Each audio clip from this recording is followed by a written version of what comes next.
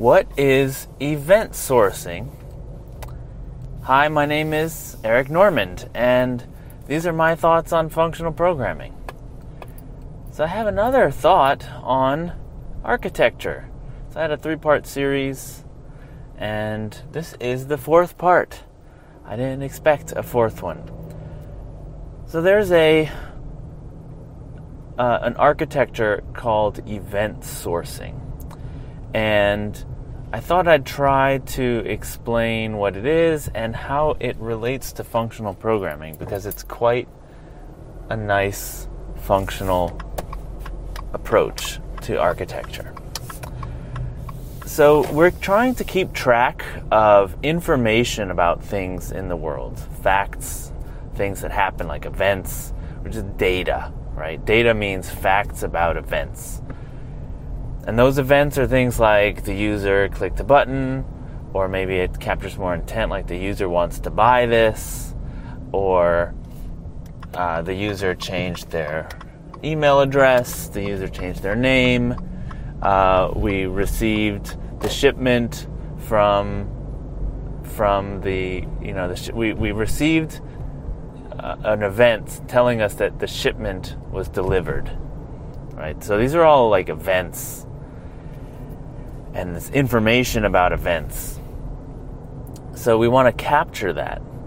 Now, one thing that we could do, which is sort of the traditional approach, the approach that doesn't have a name, is to have a mutable flag or a mutable field in the database that it's either null or it has the delivery date.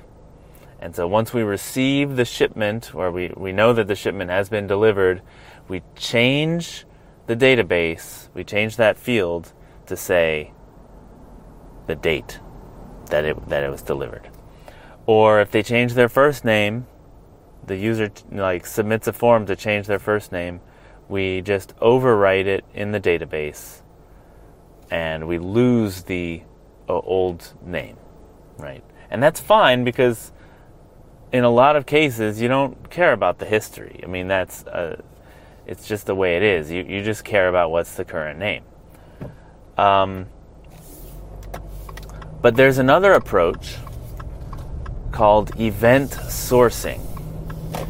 And what event sourcing does is it says, wait a second, why are we storing all this derived data? So we get this event that says the user wants to change their name, and then immediately we take action, which is change their name. And so what we're storing is the result of that action,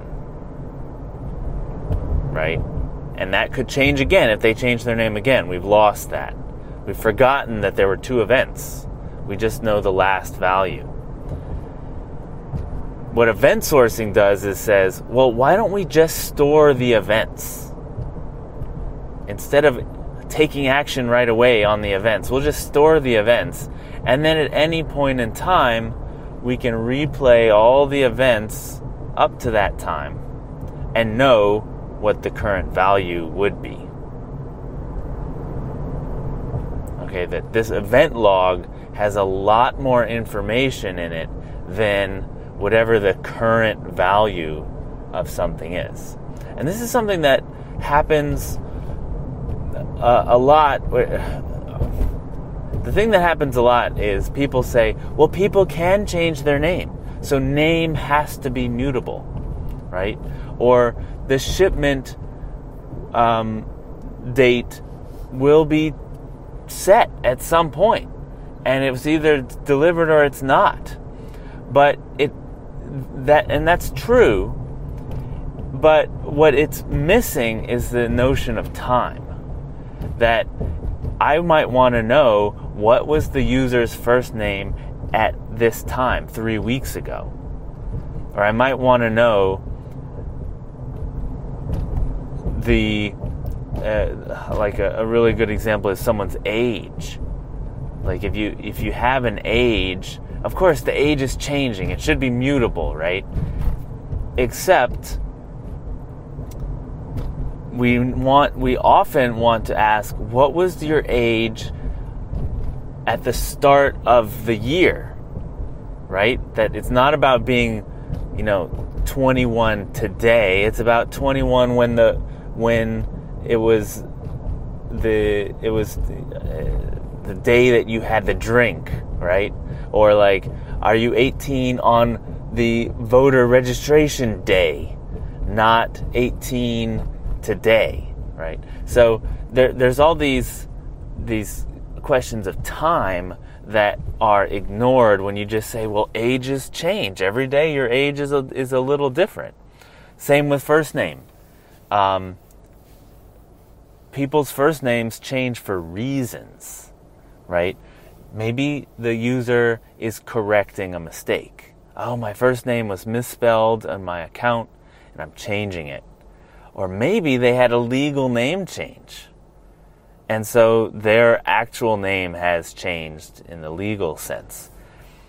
So then it's not really a correction. It was right before, but they have. So there's no place to put that semantics when you just say this thing is mutable.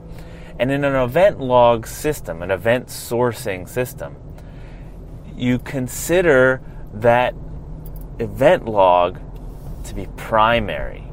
That is the source of truth. And you can calculate so many interesting things from it after the fact. Things that you hadn't even thought about wanting to calculate when you developed this, model of a user has a mutable first name, right?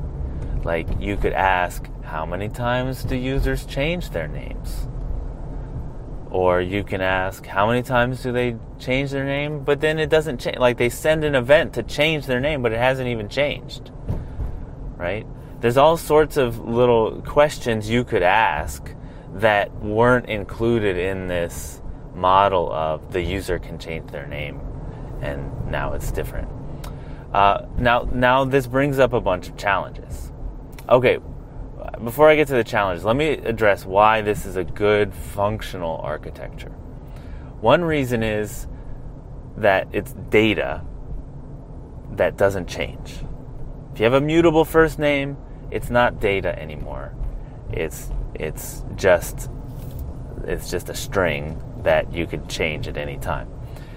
But if you have an event log, you record everything indelibly. Like you write it down, and now it's a record of that button getting pressed or the user intending to change their name or what have you. And it's stored with the time it happened, all the information around it, and that is immutable. Now, further, functional programming has a lot to say about this, because what you do to interpret this log is you run a reduction over it. You run a fold. You reduce this long stream, a linear sequential stream of events, into the current state of the system. Okay, so you start with an empty state, you have an event, you interpret it, it changes the state. Then you have another event, you interpret it, it changes the state. You have another event, you interpret it, it changes the state. Right? So at any point in time, you can take that stream starting from the first event and just replay it until you get to the time you want to look at, and there you go.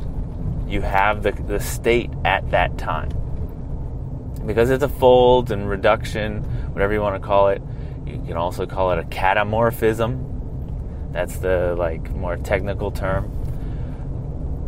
If you want to call it that. This is a functional idea, right? That you're taking this immutable stream and you're folding it and you're getting a value from that. All right. There's some optimizations, right? Because if your log gets really long, that's like a challenge, right? You don't want to replay that every time. So the way to address that challenge is you can cache the reduced value at different points. So let's say you want to say, well, we're going to remember the state every 100 messages, every 100 events. We're going to remember that. So at any point in time, the most events you have to replay is 100. That's not too bad, right? It's cheaper than saving it every time, and 100 events is probably not too long, too much calculation to do, to respond to a web request or something like that. Another challenge is you want to be able to search something look something up by ID, and all you have is this big event stream. You don't actually have like an entity that is indexed and stuff like that. So what people do is they derive an index from it. So they have a view that is not canonical, but that's listening to the event stream and building this index. So if you have an index that's like users and on their first name, so users indexed by first name, and someone issues an event that says, I want to change my first name, the index will be listening for that event, and when it sees that hey, I need to look at this kind of event. Some events have nothing to do with first name, it's okay, I'll just ignore them. But this one I have to look at. I am going to modify my index so that now the new first name will point to the record.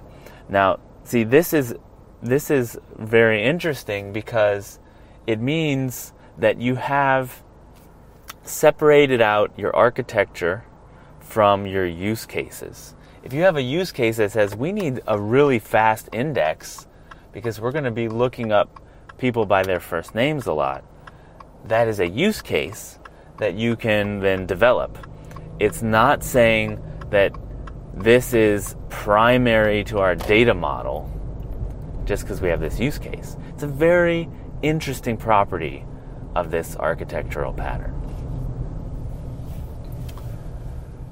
Okay, so those are the main challenges, right? That a long event log will mean that you have it takes a long time to recalculate the current state, and you deal with that with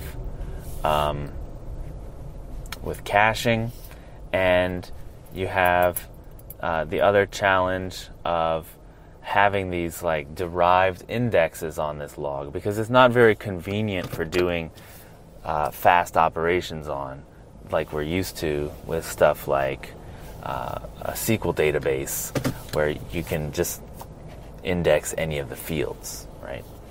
But I like it because it has this other property of separating out the architecture from the use cases. All right, my name's Eric Normand. You can follow me on Twitter at Eric Normand. You can also email me any questions you have, eric@lispcast.com. Also find me on LinkedIn. Just search for Eric Normand, and I'll see you later. Bye.